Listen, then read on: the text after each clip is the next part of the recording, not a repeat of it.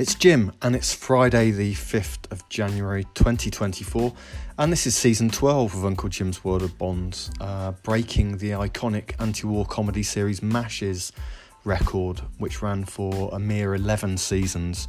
Just looking at some of the characters: Radar O'Reilly, Frank Burns, Hawkeye Pierce, Margaret, Hot Lips Houlihan, etc. Anyway, I enjoyed that, but it only could cope with 11 seasons. We're on to season 12 now. If you're wondering what you missed at the end of December while you're out team building with colleagues or visiting relatives, then here's a quick roundup of what the real hard-working people of the world of bonds were up to whilst you frolicked in the snow. In short, everything rallied apart from the US dollar, which didn't, and we saw an incredible turnaround in global bond markets. So in the middle of October 2023, a short couple of months ago, the Barclays Bloomberg Global Aggregate Bond Index, a sort of mix of all the bond markets around the world, although it does have a dollar high grade focus, that was down 4% year to date. It finished 2023 up about 6%, so a 10% turnaround from October to the end of the year. Now, looking at the ever-useful Deutsche Bank review of all asset class performances for 2023, here are some of the highlights if you're about to write your year-end reports. So US Treasuries were up 4.1%. Euro Govies did even better, up 7.2%, probably reflecting the weaker growth outlook in Europe. There was a big turnaround, big rally in bunds towards the end of the year. US credit did better than governments, so we saw spread compression as well as carry. US corporates ex-financials were up 8.8%. And at the riskier end of financial credit, sub-financials were up about 9.2%. High yield did even better. There are expectations that default rates go up in 2024, but not to levels that are particularly worrying markets at the moment. You can see by the fact that US high yield was up nearly 13% last year. And the other risky asset class in bonds, EM bonds, they were up 12.3%, but a big bifurcation really within the emerging market universe. So if you look at Asia, which obviously includes China adjacent risk and China property and so forth, didn't have a very good year at all. But Asia emerging market bonds were up 5.5%. Latin American emerging market bonds were up 27.6%. So a big disparity there. I say this was actually about sovereigns rather than credit, but it really was the view that Asia significantly underperformed Latin American bonds over the period. Emerging market FX, i.e. the currencies, were up about 3%, so not dramatic performance from the currencies. It was mainly about the sovereigns doing well over the course of the year, so a lot of that was duration effect. Within equities, you all know about the Magnificent Seven, and so the S&P was up 26%, the Nasdaq led the way up 45%. Poor old FTSE 100 here in the UK was very much a laggard in global markets, although even then it was up nearly 8%. The biggest equity market that was down was again in Asia. It was the Hang Seng, which was down about 10.5% over the course of the year. Commodities were down, and that's obviously a significant factor in what's gone on with headline inflation, and the fact that headline inflation is heading down in most developed market economies in the 4s and 3s, not down to the 2s yet, but really 4s and 3s. And if you looked at the short-term numbers, we would see annualised rates of 2% in many developed market economies too. So the headline is leading the way. If you looked at CRB index, which is a sort of mix of all the commodities, that was down 8%. Oil down 10%. Obviously, energy has been a major factor in European inflation in particular, but around the world. And we did have one exception in commodity world, which was gold, which was up about 13% over the course of this year. But generally the commodity story, both food and energy, has helped the inflation picture and helped people like Rishi Sunak achieve his goal of halving inflation over the course of last year. Obviously there is a bit of a risk, in my view, to the end of this year when we've had a year of lower commodity prices So there is a risk that if we saw an oil shock or so forth, then we'd be back into the same sort of talk that we were a couple of years ago with those headline inflation numbers coming up again. So in a way, this is always going to be a risk that high inflation bakes in the cake low inflation the year after, and low inflation the year after kind of bakes in the cake some higher inflation risks the year after that. But nevertheless, a good news story generally for consumers and businesses over the course of 2023. Right, let's talk about currencies.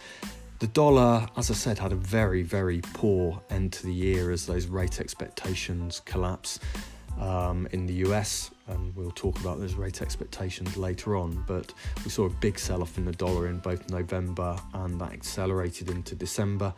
And so dollar was down 2.1%. It had been up. The yen was the worst developed market currency over the course of the year. That was down 7% over the course of the year versus the US dollar. But it did have a very, very strong end to the year, which is partly reversed, as a lot of these moves have in the opening week of 2024. But the yen moved down from 152 to 141-ish over the course of the last few weeks of 2023. Cash did okay. It was a good place to be. If you couldn't think of anything else to do, you would have been better off in anything else, but at least you beat inflation just about. So US Treasury bills returned 5.1%, and that's actually the highest return for US cash, US Treasury bills for about 23 years. So a decent return there. Right. It definitely feels, though, that the massive year-end moves, particularly in bonds, but in everything, was partly a technical-driven move, low levels of liquidity, people thinking that they're wrongly positioned and scrambling, to get back into position. Certainly people have talked about hedge funds being caught very much offside in terms of duration. Lots of people in the hedge fund world in particular, and I'm not saying I disagree with this, it's something we've talked about a lot, but a lot of people talking about the sheer supply of government bonds and whether markets have the capacity and appetite to take that down in coming months, years and decades. And so I think a lot of hedge funds and that kind of investor has been aggressively short, and that was very, very painful at the end of the year. But once that technical is out of the way and people have covered short and liquidity comes back for the new year, it probably explains why we're seeing a reversal of probably about half of December's big move in government bond yields lower. So US Treasury 10-year bonds, they got down to 3.8% in the last week of 2023. They're now back up at 4.03%, so 23 basis point sell-off in the course of the days since then. It is undeniable, though, that the inflation story has changed materially for the better for everybody.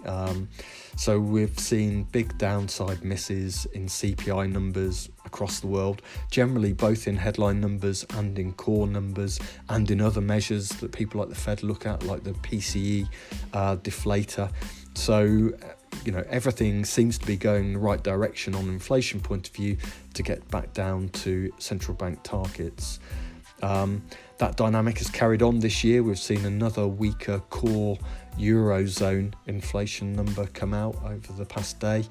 And so we are ending 2023 and coming to 2024 with this soft landing story still intact.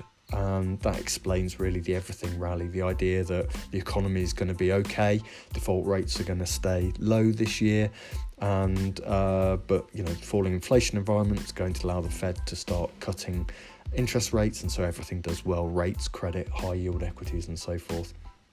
And actually, the economic news so far this year has probably been quite supportive of that soft landing narrative. So there's been decent retail sentiment and sales volumes around the Christmas period.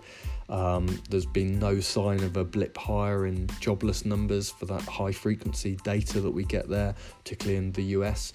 And so, people aren't out of work, shops doing okay, mortgage rates coming down. And we saw, unfortunately, NatWest's Howard Davis this morning on the Today programme in the UK claimed that it was pretty easy for anyone to afford a house right now, to get on the housing ladder. That's produced quite a big backlash, obviously, especially amongst the many people who are not finding that situation. But his point is that mortgage rates are now starting to become much more affordable, and that's going to help that bit of the market and put more cash in people's pockets, especially as there are still many people to refix mortgages in the UK, especially over the course of this year. So recession forecasts are postponed once more in the US especially. I think the UK and Europe look much more on the brink, and remember that we are at pretty much zero growth for a year in the UK, and those quarterly numbers for both Germany and the UK are sort of hovering around 0, plus 0.1, minus 0.1 kind of territory. So it wouldn't take very much to see technical recessions in areas of Europe. Anyway, I may as well start 2024 as I mean to go on and quote WIRP, your favourite, my favourite, which is the Bloomberg screen that works out Fed rate hike probabilities, or in this case nowadays rate cut probabilities. Now it looks like Ed Conway of Sky has discovered this screen. Now I saw him tweeted it out the other day. He's probably put it on the telly as well, so I feel I may have lost my edge here, and you'll be able to get your WIRP action elsewhere across the journalistic world. But anyway, if we're currently at 5.25 to 5.5 on Fed funds at the moment, by the December Fed meeting in the middle of December next year, the expectation is for rates to be down at 4%. So roughly 125, 150 basis points worth of interest rate cuts from the Fed over the course of 2024. Now, the Fed speak this week has been a bit sceptical of that optimism from bond markets, talking of maybe higher, so a first cut coming later than the market anticipates, and maybe not so aggressive there. But nevertheless, that's going to be the argument for markets for this year. The central banks versus the short end of the market is going to be the great debate. The other great debate this year is obviously going to be around elections. In the UK, it looks like November the 18th is being talked about there. It could be sooner, it could be May if things turn around for the Conservative Party, but looking like a November election. And obviously it will be November for the US presidential elections, and much more of that to come in season 12 of Uncle Jim's World of Bonds. Have a good 2024. Bye.